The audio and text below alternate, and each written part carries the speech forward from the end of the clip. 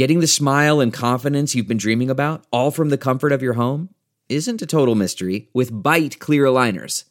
Just don't be surprised if all your friends start asking, "What's your secret?" Begin by ordering your at-home impression kit today for only $14.95.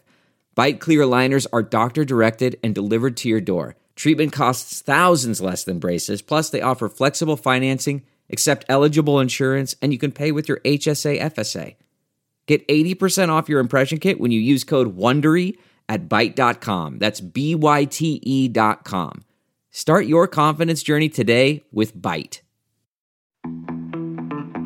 Thank you for listening to Spin, the Rally Pod, brought to you by Dirtfish Rally School.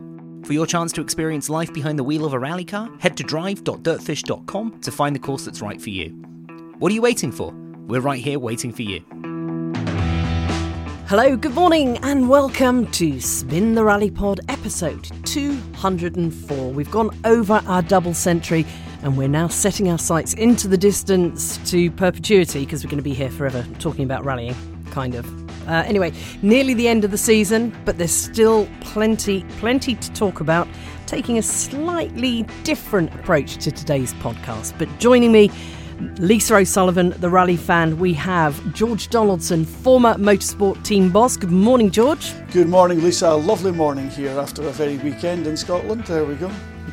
Yeah, toasty warm in the UK at the moment. I think temperatures around the world are all a bit on the wonk, but David Evans, head of media for dirtfish.com. Yeah, no, I thought you'd had a load of rain, George. There's not been rain. Yeah, we did. Heavily. Oh no, we had 110 millimetres in about 36 hours. So yes, it was very wet. Could you be slightly more accurate, please? No, that's it. I have all my rain gauges in the back garden and my Davis weather stations for the anoraks like me amongst our listeners. My fascination with weather goes beyond motorsport. So could you send me a link to the preferred weather station equipment, because I would like to. Well, you can. Yes, can we stick a camera on that, George, so we can all follow your weather station? You don't need to. You can if you just download the Davis weather app. You don't have to. I think you have to register for it, but it's free. And then you can find my little weather station, which is called Alyth. There's Alyth West. There is another one in Alyth, but it is inaccurate. Is that spelt in a Gaelic kind of way? ALYTH. ALYTH. So Davis weather app. And then you search stations and put Scotland, and you can get a map up and it shows you. And anyway, mine is Alyth West. So I thought I was wet, but I think it was Tyndrum or Crean Larach, either that or Kinloch Leven. The last time I looked, they were up about 160 millimetres between Friday night and Saturday night. Wow, that was proper rain. But I mean, that area gets it all the time, so it copes with it. Here, the local councils have decided to not do the sides of the roads, so the roads are like little bunds, like little canals, because the water goes in and it's got nowhere to go. So it comes off the fields, goes into the road, and it can't get off the road. So of course everyone says it's flooded. Actually, it's not. It's just a puddle. It's stupid. But the valley was flooded as well, and all the roads were closed, and that's just because of that was a lot of rain for us in a 48-hour period. Pretty massive. So. But the river in the village, it stayed inside its course, so that was good. It's occasionally burst its banks, but not last weekend. Also in Scotland, and also joining us today, it is the editor of dirtfish.com, Luke Barry, but you're a little more city-based, Luke. I am, and unfortunately I don't have any weather stories to really trade, and I couldn't even possibly compare with George's detail either, so I wouldn't even bother trying, even if I did. I felt I needed to bring you in. Yeah, well, I can confirm it was also wet in Edinburgh. I don't think quite as bad as further north than me. But I spent a fair bit of my weekend, to be fair, indoors, so I didn't really notice too much of it because I'm that kind of person. But I was working, to be fair, so that's my excuse. It wasn't like I was completely hiding from the world for no reason. Well, I live in one of the driest parts of the UK. We haven't had rain for months, and it is, I think it was 26 degrees yesterday on the 8th of October, which is pretty much unheard of, even in the southeast of England. Crazy, crazy stuff. I'll tell you who's not here, but we definitely need to mention this. We don't have Farmer Colin in the house today. Colin Clark is out working on the farm, which I think for all of us just conjures so many images of Colin Clark getting ready to go out and work with the cows. Working with the cows. I mean, the mind boggles, doesn't it? We're promised videos, aren't we? Yeah. Can you imagine the trauma those cows are going to go through today? Well, it's the singing. It's the singing. He will sing to them, and it's an awful concept, really. He gave us a little tease of one on the Dirtfish production meeting WhatsApp, and the cows that were looking at us via his camera looked concerned. Yeah. But we'll follow that. But I'm going to hand over to you, Luke, because you've come up with the idea for today's podcast, and I think you should get us going on this one here. Explain why you have decided that we can wander off into whimsy and talk about what might have been or could have been. I think what's nice here, first of all, is somebody's heard one of my wacky left field brain ideas and said yes, which is never a bad thing. So that makes me pleased. But yeah, essentially the main theme of today's podcast, we will cover a couple other things at the end, but is just looking at driver moves in the World Rally Championship that we wish happened. Essentially, whether that's moves that were very close to happening or moves that just were never ever on the cards but you'd love to see for whatever reason. It just felt exciting, a bit fun to do in a quieter week of rallying, particularly in the context of obviously last week's big news that Oit Tanak will be moving back to Hyundai from M Sports. So it felt like a good time. I've had the idea up my sleeve for a little while, but I thought now's a good time to try and deploy it. And I'm kind of curious what everybody's brainwaves are and where everybody thinks. And I think I'm going to potentially, looking at my sort of small shortlist, age myself a little bit with my picks from a certain era, put it that way. I think you can tell when I was maybe growing up a little bit and watching it purely as a fan. And where my brain's gone. But if I'm allowed to start, and to be honest, it's one of these things again. Absolutely. We're trying it, and it should hopefully spark debate each time we do it. But we're going a little bit in the dark here, a bit of a new concept, so bear with us. Just want to jump in very slightly here. If you are listening to this and you want to tell us what your picks would be as well, at Dirtfish Rally is the way to get in touch. Yes, and tell us if we're completely crazy with where we're thinking or not. Because we probably are, let's be honest. But my first choice, and apologies, it's a bit obvious, but I've picked out Sebastian Loeb and Ford. And this is one that almost did happen, David. And I'm going to bring you in here because I remember you wrote a story about this last year, just after Loeb actually eventually did drive a Ford in the WRC, obviously winning the Monte Carlo Rally last year. But I believe it was for 2006 where Loeb was in talks to join. This is when Citroën obviously took a year out. We were still representing the WRC, but not theoretically officially as a manufacturer to develop the C4. The new Focus was out. Obviously, Marcus Grönholm ended up driving that car. But this is the wonderful thing about this for me, is we don't get to contemplate just what would have happened if Loeb had gone to Ford. And to be honest, you'd have to assume it would be more drivers' championships. But where would Grönholm have gone, for example? Because obviously he was out the door with Peugeot. Would he have gone to a Kronos Citroën? Would he have been Loeb's teammate? You don't know. And this is what I love to think about. But David, at the time, you were working in the WRC then, weren't you? Forgive me for not knowing this off the top of my head, but at this point you were around. So, yep. Do you remember this story around it, and how real did it feel? I remember it very well. I remember it was in 2005, and I remember the exact building where I was when I asked Loeb about the whole Ford thing. We were in Greece, and the event had finished, and he and I were just walking. Might have been out of the press conference or something like that, and we were just chatting. And I said to him, because the assumption was that he would just stay with whatever Citroën were doing. I think at the time there was an awful lot of discussion that yes, Kronos would run the factory Zaras, and obviously there was some debate at that time that Citroën had pulled out of the championship, but then they came back, and they were going to then obviously spend 2006 developing the C4. And I think I just kind of took it as read that he was going to stay, and I was like, yeah, it makes a lot of sense for you to stay exactly where you know everything and keep working towards the next car. And just out of nowhere, he turned and said, yeah, but it can be nice to have a change as well. And it totally stopped me in my tracks. And we sort of stopped, and I said, well, could we say that? And he said, yeah, why not? He said, sometimes it's nice to have a change. And I completely hadn't expected it. So we wrote that story that, he was actually genuinely considering a move to Ford. And of course, he went to M Sport and tested a Focus. I can't remember the date or anything now, but Malcolm Wilson still famously has the gloves that Loeb wore to drive the car back in 05.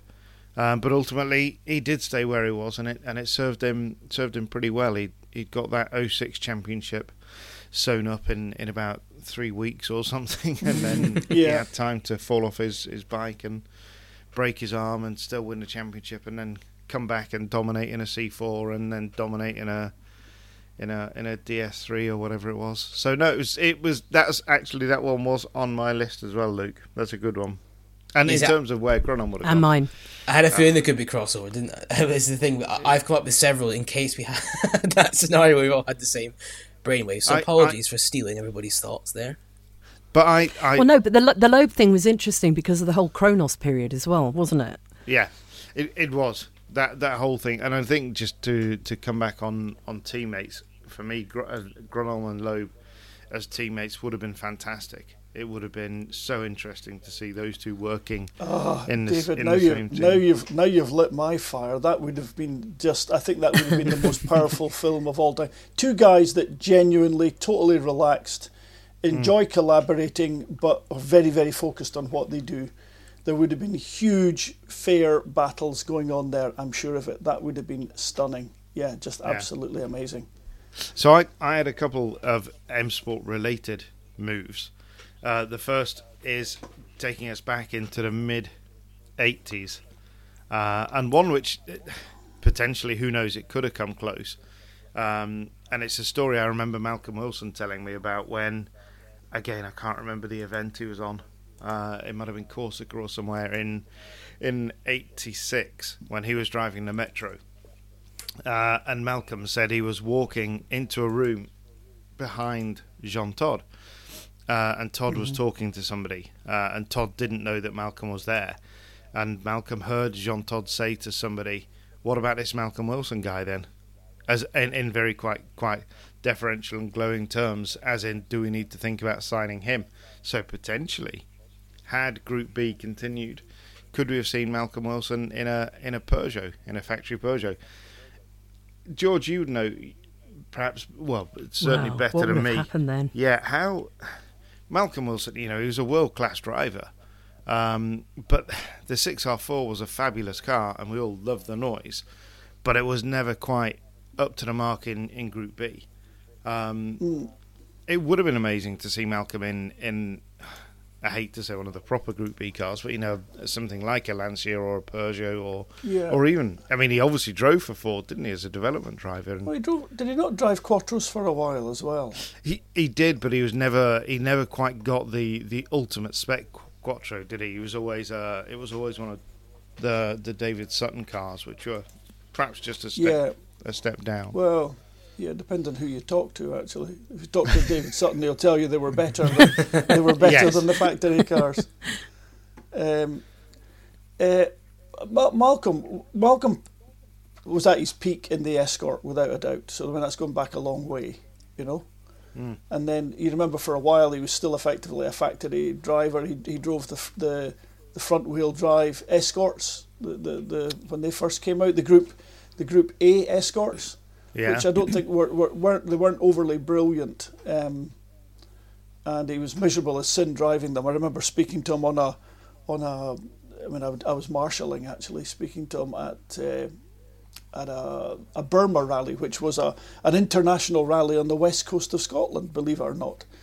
It must have started in Glasgow at that time, and it would have run the same length as a WRC rally out on the west coast.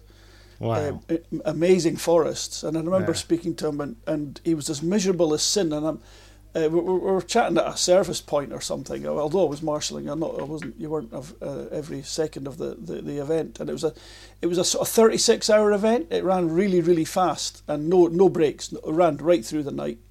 It was pretty zany, and and he was just as miserable as sin. And I remember thinking, what a miserable bugger. He's got a factory drive. He's driving a Group A car. They're going to come with something else, and then he's going to be in the frame. But did he ever drive the RS200s? I don't yes, think he yeah, did. he did. He did the Lindisfarne. Right. As a test event. I guess, coming to that front wheel drive thing, that was terrible. And if you'd driven a proper Group 4 RS 1800, you could understand him being a little less than chipper. But he wasn't. I mean, okay, nobody shone in those cars. So, but no. I remember thinking actually that his performances were pretty good, and I remember even thinking at that time, I think I maybe even said to him at the time, because you knew those drivers a wee bit. I knew Malcolm before I ever worked in a rally team, because you walked around the service points, and if you were a big spectator like me and marshalling, these guys recognised you. Didn't necessarily know your name, but they knew your face. And I remember certainly thinking it and talking to my mates saying, this is making him faster. He has to wring that car's neck like I wring my Mini or my Fiesta or whatever I had at that time. It wrings its neck, and it'll make you a better driver. It'll make you quicker. So when you drive the next car you drive and you wring its neck and it's a Group B car, you'll win. I mean, that was my genuine thoughts on the matter. So my other... Would we have had M Sport if he'd have... This is what I was suddenly thinking.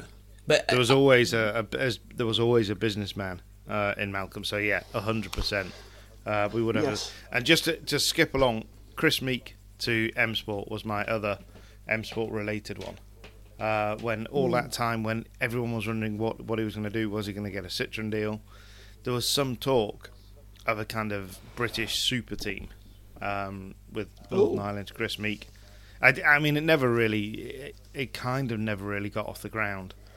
But it would have been amazing. Why not? I can't remember. This probably was going back now, maybe 10 years. I'm sure probably was. That's what I was going to ask. So when you say British super team, would that have been Meek and Evans? Yes. Yeah. Yeah. Okay. Yeah. Exactly. And it would have been great. It would have been an amazing opportunity for British rallying, but I think the other one, going back even further, which I had at the top of my list, was to put whatever manufacturer would have been Colin and Richard, who of course were teammates at Subaru when Richard was part of the junior team in the early 90s. Mm-hmm. And actually, no, because then they competed in the World Championship together, didn't they? Through certainly 95, because Burnsy was on the podium when Colin won the championship in 95. And then Richard went to Mitsui in 96, I think, didn't he? So sometime after that, it would have been good to see the two of them back together again when they were both fighting for the championship. So maybe it would have been fabulous to see Colin go back to Subaru in after Ford. I don't know. This would be a good time for somebody to offer an opinion. In fairness, I actually had that same example on my list. I went very specific, and actually it's probably a little bit... I'm changing a few scenarios, and I guess it's a little bit sad in a sense, but I had it down as 2004 being the year we could get together, because Burns is obviously meant to be at Subaru that year if obviously his health hadn't done what it had done, and Colin ended up without a drive. So I think this is not to discredit Peter Solberg, who was my favourite driver when I was a child. I have no problem admitting that, but there would be no room for him at Subaru in my dream scenario here as reigning world champion. He's off somewhere else. Or it would have been the 2003 world champion as a third driver to Colin and imagine that. They break the rules that were just coming in after third car. But yeah, I completely agree. I think it would have been... And it's one of these tantalising things you always dream about. I guarantee if it happened, it wouldn't have been half as interesting as we all think it would have been. But just to wonder, and it's one of these things that I think it's nice, and it sounds strange, but it's nice that it didn't happen, because it gives us something to think about, if that makes sense. Like, we can just...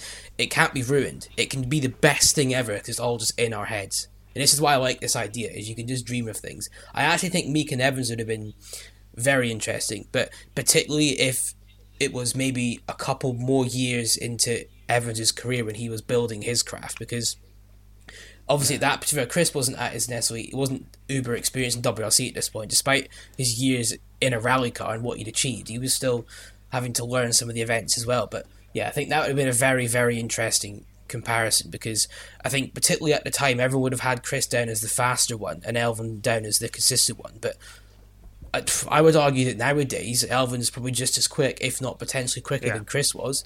So to see them at their peak together in the same car would have been fascinating. Mm-hmm. But you're right, it's one of those that the whole, as you say, from the British rallying angle, two sort of British drivers in the British team would have been sort of the dream scenario in a sense. It would have been very good for you in your days at Autosport, David.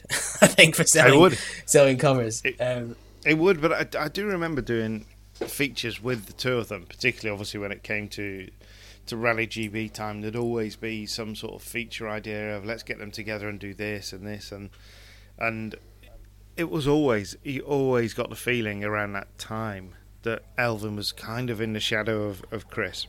You know, Chris would always lead those features and have more to say.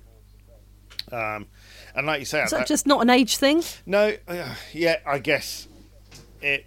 Yeah, probably. Yeah, it was. Mm-hmm. You're probably right there, Lisa. And I think, like you said, Luke, it was an experience thing. Yes, Chris didn't have a vast amount of experience, and probably, still doesn't. It's one of the things that people are quick to forget. Is just Meek only probably did 2 or 3 full championship seasons in WRC. Yeah.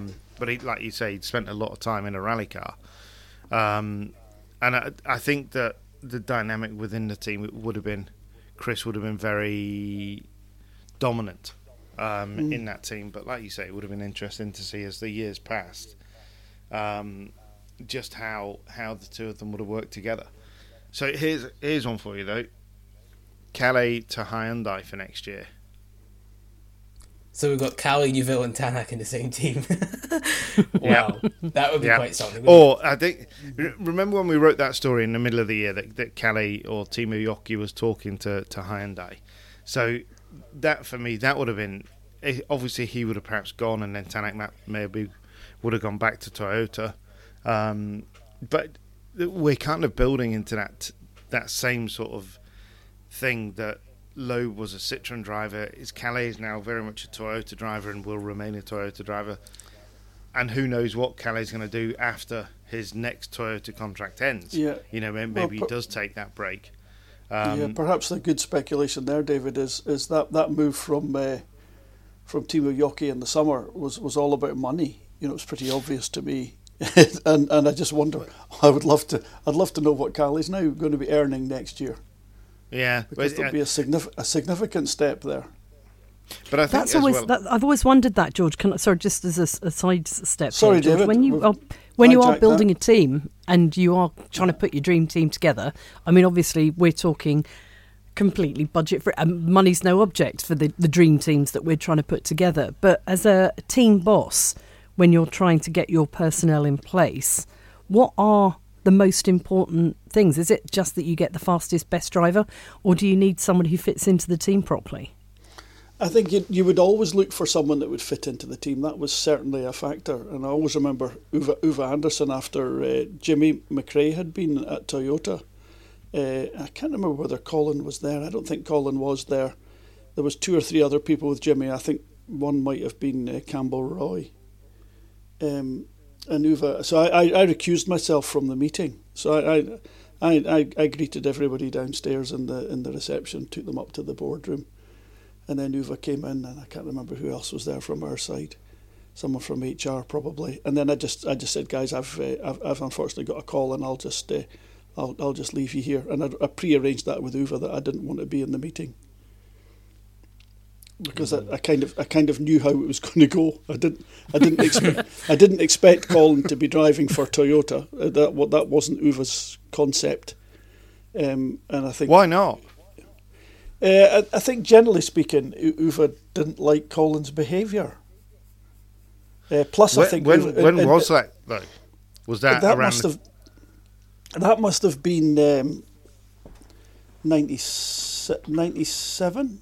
Yeah, I would guess. 96, 97? Which and, that was around... Jimmy's such a gentleman, I mean, he always is. I mean, he's the nicest guy in the world to deal with. On a personal level, like I said, I never got involved in that particular negotiation. I just recused myself because I felt somehow too close to it. There was that time when Colin was fined for speeding in the service area in Argentina, wasn't? And there was when was that? I think that was around 96. Right. So maybe that's what coloured it then. Maybe. And just around that time, that was the time that DR was really trying to sort of push Colin as the guy who, the kind of gung ho driver that everybody wanted to associate with, and I think that all of that did Colin's reputation a lot of harm, but it suited the narrative that DR was establishing for Subaru. It sold rallying though. Well, yeah, it did. It did, but I mean, you still have the legend of Colin McRae dominating the narrative for people that perhaps aren't watching as much rallying now. Yeah, no, it's true. But someone told me his Colin's road car, sold for £450,000. Was it like last week or the week before or something? Which Quite one? Recently. Some road car, a Subaru road car he had, sold for some massive amount of money. I said, that can't be right. Surely that was a rally car. And he said, no, I think it's just his road car. I said, it can't have possibly been, not for that much money. But maybe it did. I mean, I was merely outlining the fact that Colin is an absolute legend in our sport, in all motorsport, really. I mean, I think you talk to people in America, racing people, not even rally people, and they all know Colin McRae. I remember one of the final interviews that I got to do while I was on event with Colin was, and I thought he was winding me up, that he was considering having his finger amputated, his little finger amputated, because he kept snapping it every time on the wheel, and he was sick of having to strap it to his index finger. So he was seriously contemplating having that little finger taken out because it was getting in the way.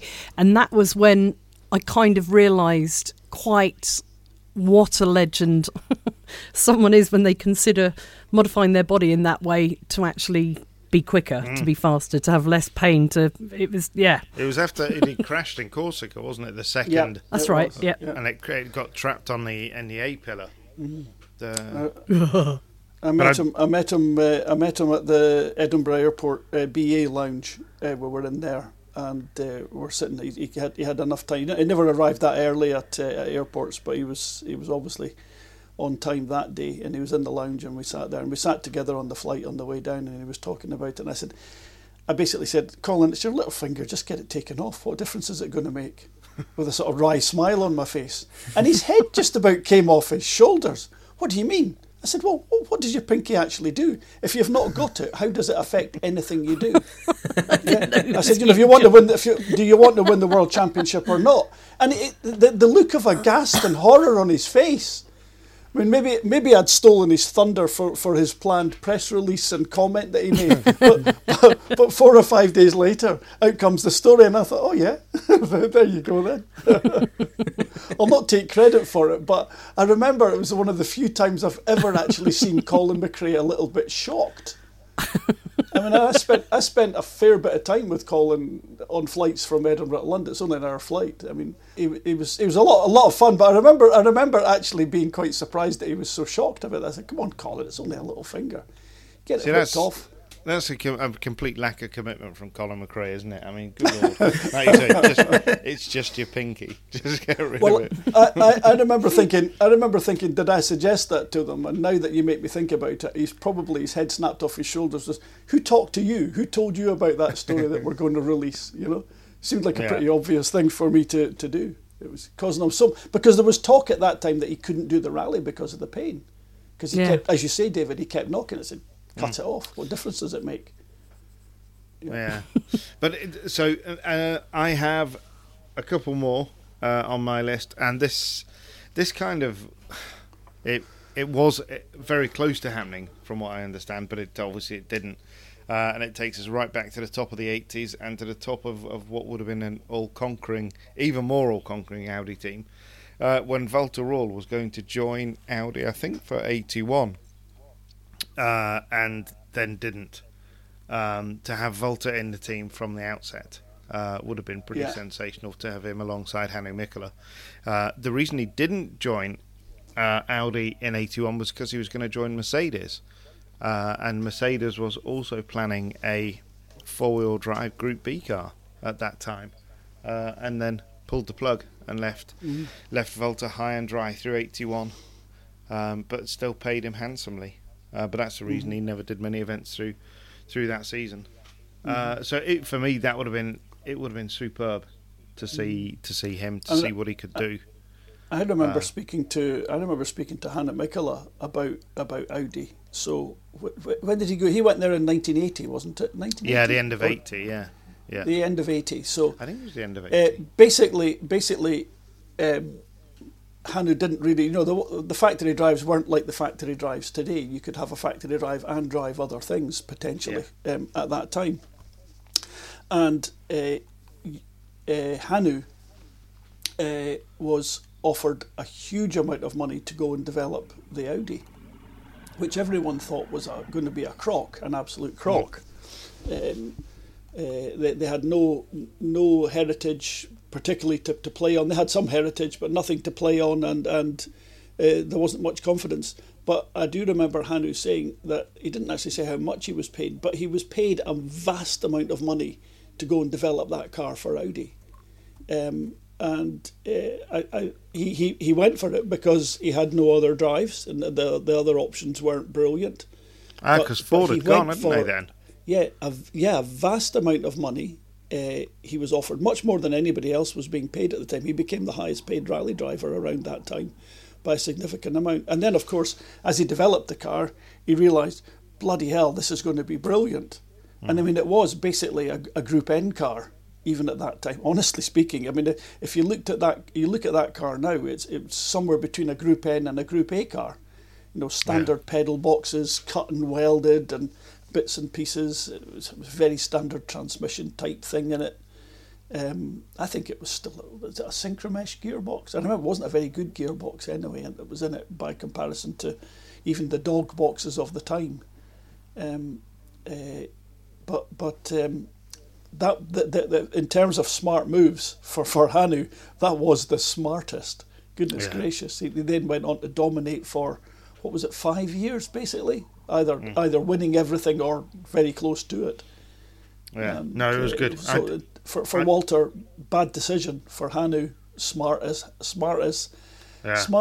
a pair of tight pants at a disco. Struggled for an analogy there. I don't know where that one came from. That's some analogy for a Monday morning, Yeah, isn't it? it is, yeah. And my final Group B one would have been Henri Toivonen to Peugeot around 84. So for him to join Vatanen, and because I always felt with Toivonen that he was obviously a world champion in the making and just an incredible, outrageous talent that obviously we just didn't get to see the absolute best of.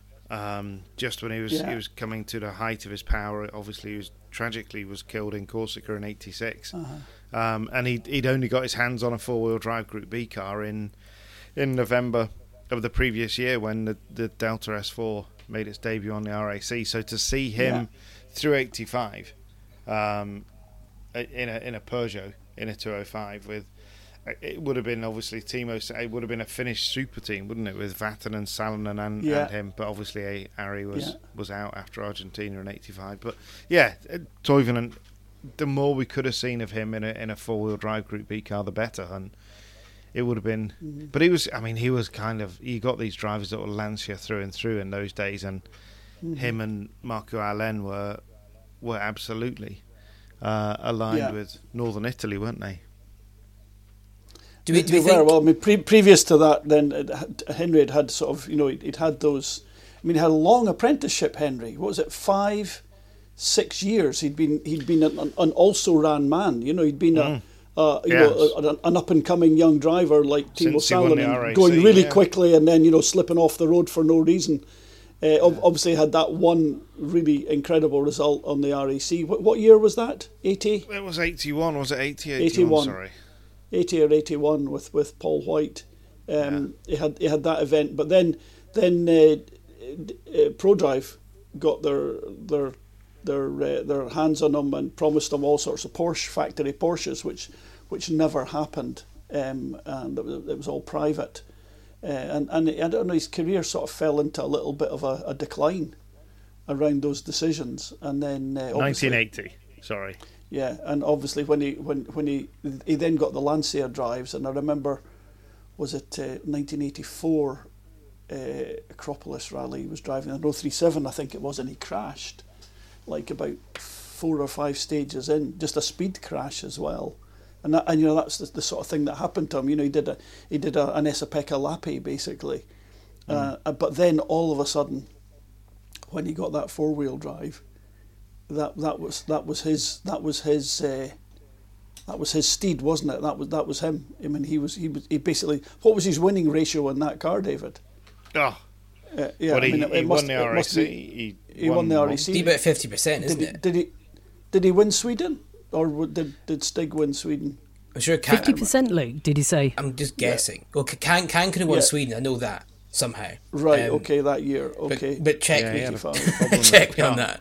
But he obviously, Henry obviously won his first 2 events in the car, didn't he? I remember that. Yeah. And he obviously didn't get that many in the end, tragically. So I don't know. It could be around 50. I'm not looking. This is all off the top of my head. So anyway, so I have dived onto our favourite results page, EWRC-results.com. You're very quick at doing that, David. I'm very impressed. Yeah. Always. So he did RAC, won it. Monty won it, and won it. In the Monty one was a very special one because he'd had that road accident which completely twisted the chassis, and they patched it up, and he won that, and then retired in Sweden with the engine.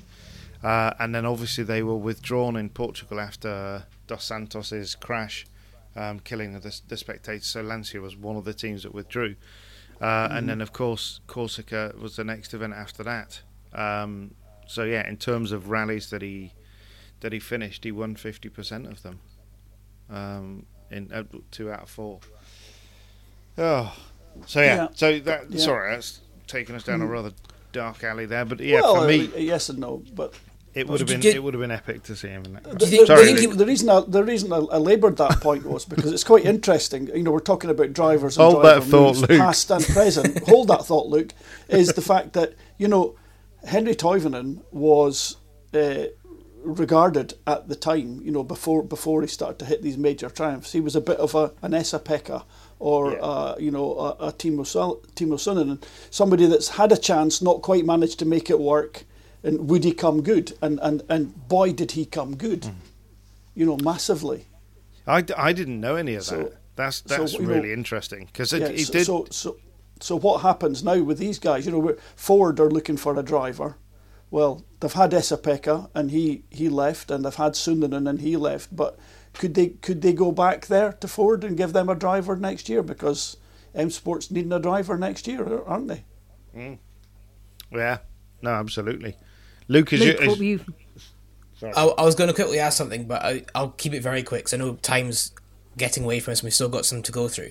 I was just going to simply ask David and George, do you think Henry would have been 86 champion if history hadn't gone the way it had? 100%. Yeah. Yeah, on the strength of what was happening, yes, I think a very good chance. But you say that... do not forget the underlying strength, David, of Juha Kankkunen. He left Toyota at the end of '85 on an absolute winning streak. In terms of his growth and performance, and he went into that Peugeot and with a new a former co-driver. I think Pernin had been with him before. Maybe he hadn't actually, but anyway, Juha Pernin went with him instead of Fred Gallagher. And they just walked away with that championship, really, didn't they? Well, they didn't walk away with it because Marco had won it for about 11 days before they got excluded, and left Juha a very fair and honest champion. That was his first championship. So I'm not necessarily sure that Juha wouldn't have risen to the challenge and done it. But I mean, certainly it was going to be a 3-way fight, not a 2-way fight, if Henry had been there. All rallying. One source.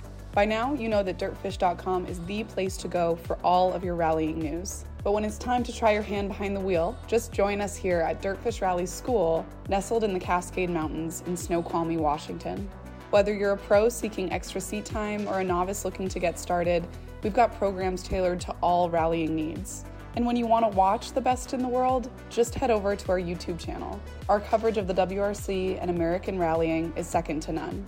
Follow us at Dirtfish Rally across all social media platforms and shop the latest looks in our merchandise store now. As always, rally on.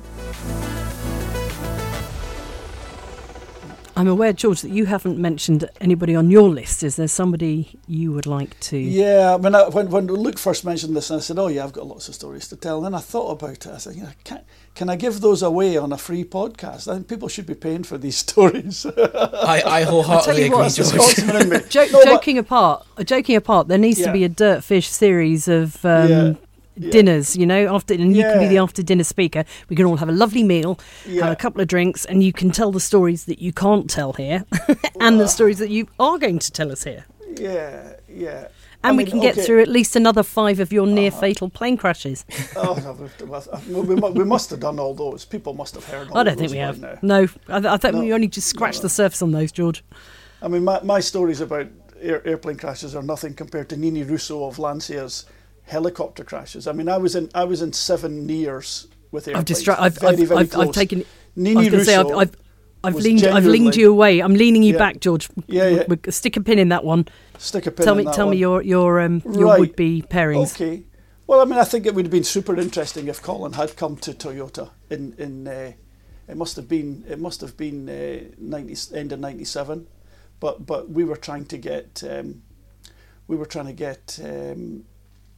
Carlos Sainz at that time, and we had Didier Auriol at that time as well. And Didier was good. He developed the Corolla, but there was a possibility to get Colin. And I think if Colin had come and joined us at that time, he would have got a lot more out of the Corolla than I categorically say this now. Is there anybody ever thinking that George Donaldson is not a Colin McRae fan? If Colin had joined us at Toyota in that Corolla, that would have been his car. He would have wrung that car's neck, and also he would have developed it in a different way. There was, I mean, I'm not berating in any way Carlos or Didier's development skills, but Colin just would have refused to drive what they were offering him and said, make it softer. Just in his Colin's usual laconic way. This is, he would have just cut through the mustard and said, this is stupid. I'm not driving it. Make it right. Just put softer springs in it. Do X, Y, Z. But even without that, even as it was, Colin's innate driving technique, which is so different from Didier Auriol's, so different from Carlos Sainz, every bit as quicker on the day, I would suggest, as often as not.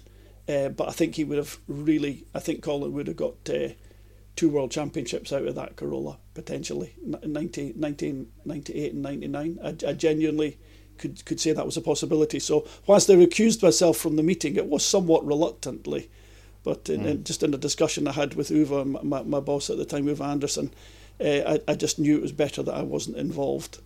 So without Uwe, do you think it would have happened then? Well, I was very practical and at that time in the team, and remember, I'd just come off 1986 when I'd basically, Uwe wasn't allowed on any rallies.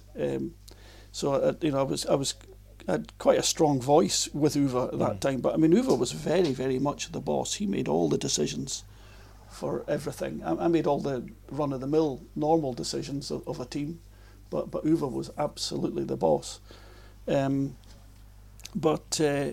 No, I mean, I think maybe he thought about Colin, but there was something about Colin he just didn't quite like. I think some of the, like I said, maybe some of the behaviour.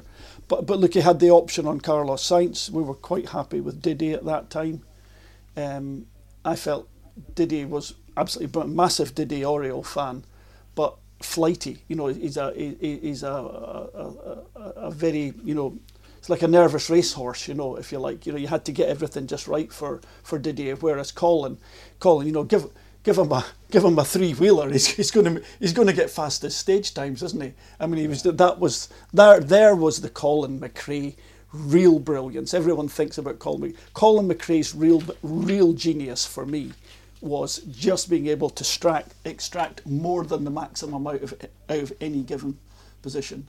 And the reliability and strength of that Corolla was legendary as a rule. I mean, it had its issues, but again, I just somehow think that Colin would have really just dusted that off and done really well. It's one I would have really liked to have seen anyway. Maybe I'm speculating, of course. That's pure speculation and wishful thinking. That would have been amazing, but you can move forward in time. There's other interesting stories. We very nearly.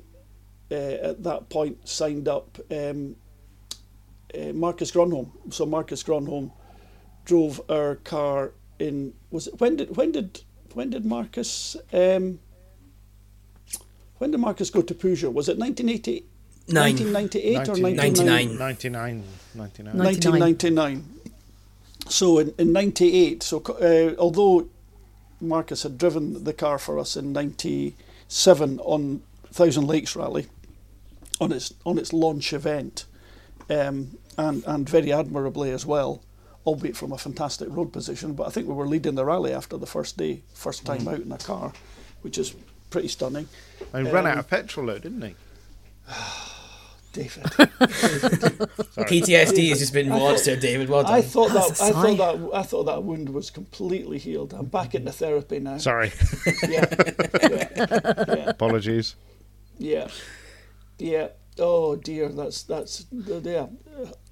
completely buggered me now. Sorry. But it was just amazing that the story of him going to Peugeot is the best ever. Well, that's the best story ever. Yeah, for me. So you were saying, David? Carry on. Well, just firstly, I think we all absolutely want to hear the story of him going to Peugeot now. Yeah. But also just weird that Toyota gave that incredible Corolla to a driver that wasn't, but should have been a factory driver, with Marcus. You know, you can't really kind of imagine that happening now. Yes and no, I think ultimately, but no. Well, basically no. But it was inspired at the time. Remember, Marcus was given a factory car in, was it 91 Thousand Lakes Rally by Toyota? I think it was 1991. And he was just sort of loaned the car, wasn't he? Go off and it was a loaner. It was a loaner. Uwe Anderson was his godfather. There you go. Did you not know that? Nobody knew that. I didn't know that. No. No. Marcus's father, is it Ulf Grondel? Yes, yeah. ULF. Yeah. He was killed in a recce accident. That was in the days when recce was free, and obviously Uwe was a friend of Ulf Grondel's, and I don't know whether he was actually the godfather, but he certainly treated Marcus like a godson. And you know, when Toyota came up through in the 70s and the 80s and obviously into the 90s, and Marcus became a pretty decent rally driver, as an up and coming rally driver.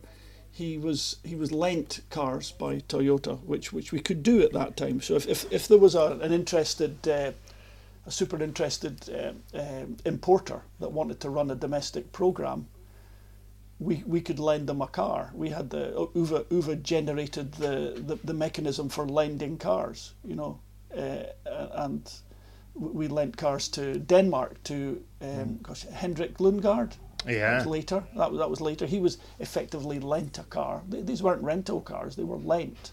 So you paid for rebuilds and things like that. But I mean, you just paid factory prices. You weren't paying factory overheads. So when we were doing that in the 90s, our cars would have been, you know, half the price of a Subaru or whatever. You know, Toyota definitely kept the prices down on all that business to some extent. We didn't sell a lot of cars, but those that we did were much cheaper and they were more difficult to get than anything else. But if you could get one, it wasn't that but you had to have that connection with an importer to do it. So it wasn't so amazing that Marcus got that car, and then so he earned his drive in '98, and again I can't remember what his result was in '98. It was pretty good initially, at least. I can't remember. Again, you'd have to go into EWRC, our favourite partner results website. Absolutely amazing, and Then he went to Peugeot. Well, at the end of that, Didier had quite a tough year in '98. Up and down. As I said, thoroughbred racehorse, and it was struggling to get the best out of the car. A car which, quite honestly, should have been a little bit better than it was. And Uwe was of the opinion that we should just give the car to Marcus. But I was a little bit nervous that he would say that. Marcus was actually already getting excited at the prospect, but then ultimately Uwe would have gone with, if Diddy was humming and hawing about signing for '99 because the car wasn't the car that he wanted. So I guess he was going to be exploring other options. And at that time, the industry standard salary was very, very high, and of course Uwe would also be able to save money by giving the drive to Marcus. So that was probably also a factor. But I remember having quite long and protracted discussions with Uwe about this during the event and actually after the event. But my one of my very good friends in the team, dare I name him, Gwyn Dolphin, who was our PR and media marketing agent. I don't know what you call him, but he was actually full time in the team at that time. Was Gwyn. We were discussing that Marcus is going to get left high and dry here, so he thinks he's going to drive for us in '99, and I was quite sure that Diddy would finally stay, and that would leave Marcus with nothing because he would hang on and wait. Marcus didn't really have a manager per se at that time, so I had a discussion with Marcus to say, look, Marcus, you need to look around in the marketplace. You need to have a look. Yeah, but I've tried. I've been on the phone to ProDrive, to Malcolm, and there's nothing much on the go, and this and that and the next thing. I said, okay, let me speak to Gwyn and we'll see what we can do. So I went away and spoke to Gwyn. I said, right, Gwyn, scenario X, here it is. I said, how can we get Marcus a little bit of a trial with some of the other cars off the back of this incredible 1998 Thousand Lakes performance? And it was amazing, as I recall. It was obviously, it had been very quick. So Gwyn very quietly had the word in one particular journalist's ear and whispered in his ear that Marcus was going to get, it can't really be released yet, but it looks like Marcus is going to get a contract for '99 with Toyota, full drive. This particular journalist was known as a little bit of a tattle. So if you wanted something leaked, he was the guy to tell, basically. And so Gwyn had just whispered in his ear, and then come and told me. He said, I'll bet by tomorrow evening this story will have come back to me 10 times. Well, it was 30 minutes later. It had come back to both of us about a dozen times, and all of a sudden, I spoke to Marcus later that evening. George, my phone's been ringing off the hook. He said, ProDrive have called me up. They want me to come and test the car. I said, well, what have you said? He said, well, I'm not sure. I've got the offer from Toyota. I said, you've got an offer from Toyota, but it's not solid. You've got to go. Do you think? I said, get them to get you a flight and get you there. And the next morning I get a phone call from him, or maybe I saw him at breakfast or something, I can't remember. He had Malcolm on the phone to him, wanting him to, was it? Yeah, it must have been Malcolm. Of course, it was Malcolm at that time. Malcolm to go and test the Ford, and then out of left field came the call from Peugeot, and so Peugeot had called. And do you think I should bother going to that one, George? Because it's just a development car, and it's X, Y, Z. I said, Marcus, let's just look back on Peugeot. Every time they're involved in the WRC, it's amazing. Look at the Group B Peugeot. That is the team of all the teams you've mentioned. Peugeot's the one to go to. But go and test all three and see what happens. Well, he got helicoptered here and helicoptered there in Britain, going to various tests, and then he went to France and phoned me up after that meeting and mentioned that it was a development year and he would get to do a number of events, but in a front-wheel drive car, and was it really what he wanted to do, because the Ford and the Subaru options seemed so much better. And I remember spending hours with him on the phone saying, look, let's talk about the offers. What's on offer, X, Y, Z? And the Peugeot one wasn't the richest. In fact, it was the poorest option, but there was good bonuses. There was wind bonuses going to come in there. But I remember counselling him very, very strongly to go to Peugeot. In fact, I think I even might have co-opted Fred Gallagher to speak to Marcus, just to say, Marcus, go to Peugeot. Don't be silly. Go to Peugeot. That was it. And he went to Peugeot. And of course, the rest of that was history. That was the smartest move he ever made. But that story gets even better when you move to 2001. And Richard Burns. Have we run out of time? Oh, we've run out of time. I can't tell you the story. No. Oh. Yeah. I know this story is why Luke actually asked for this series. So I can't possibly give it away that easily. I think we should save that one, because that was talking about saving the best to last. That was incredible, yeah. George. Yeah, but anyway, in 2001, Marcus happily ensconced in Peugeot. At Subaru, I just joined Subaru, and of course, Richard Burns was looking to leave Subaru if he wasn't world champion, but still desperately trying to be world champion, and at the same time had also signed for Peugeot at money. So, but that story really is quite lengthy. That is a proper Shaggy Dog story. So to capture that whole thing, I need 20 minutes, guys. I can't. Well, I tell you what, that's one that will perhaps get us through the off season. I do want very quickly, before we sign off, to touch on 2024, next year's lineup. David, what can we say? What can't we say? I mean, obviously, dirtfish.com is your go-to. Every day you should be checking just to make sure that you're up to date with all the latest rally news, because the breaking news will be there. David and Luke working very hard. I think what we can say is that we don't expect too many more surprises. I don't think there are any more surprises for this driver. Nobody expects the Spanish Inquisition. No, quite. So, no, I think it'll be pretty much as is. The big one that everybody was talking about was Ogier going to go jump ship to Hyundai, and clearly, that's not going to happen, I think, now. So apologies. Yeah. So I think it's from my side, I think, Luke, there's not going to be any more surprises. I don't think so. Just to make a bit of a joke here, George, is that your lawyer colleague to tell you not to tell any more Marcus Gronholm stories? It's exactly who it was. Yeah, he said there's a price on that story. He said there's listening in on the other line. As I've discussed many times, I'm very cheap. It's just a dinner.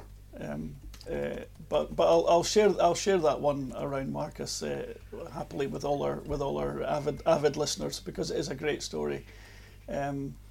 I'll happily do that, but it's a good Shaggy Dog story. It's a bit of intrigue, a bit of mystery, and a vast amount of money.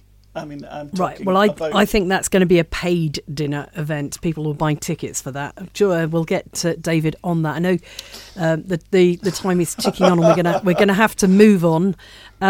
And I think the preview that we were going to do for ARA Rally Legend is actually just going to have to be a review. But if you want to stay up to date with everything that is happening in the American Rally Championship, dirtfish.com is your go-to place. Of course, Dirtfish is where you want to go if you want to have a go as well in a rally car. Check out the website for all kinds of driving packages and courses that you can sign up for, and just have some fun at the mothership that is Snoqualmie. Absolutely amazing days out at Dirtfish. Guys, I think we should have put this in 3 parts because we've kind of had to stop, unfortunately, but it's been brilliant. I've absolutely been hanging on every word you've said there, George. Well done, Luke. Brilliant idea. And David, thanks for coming. Thank you. I will jump off right now.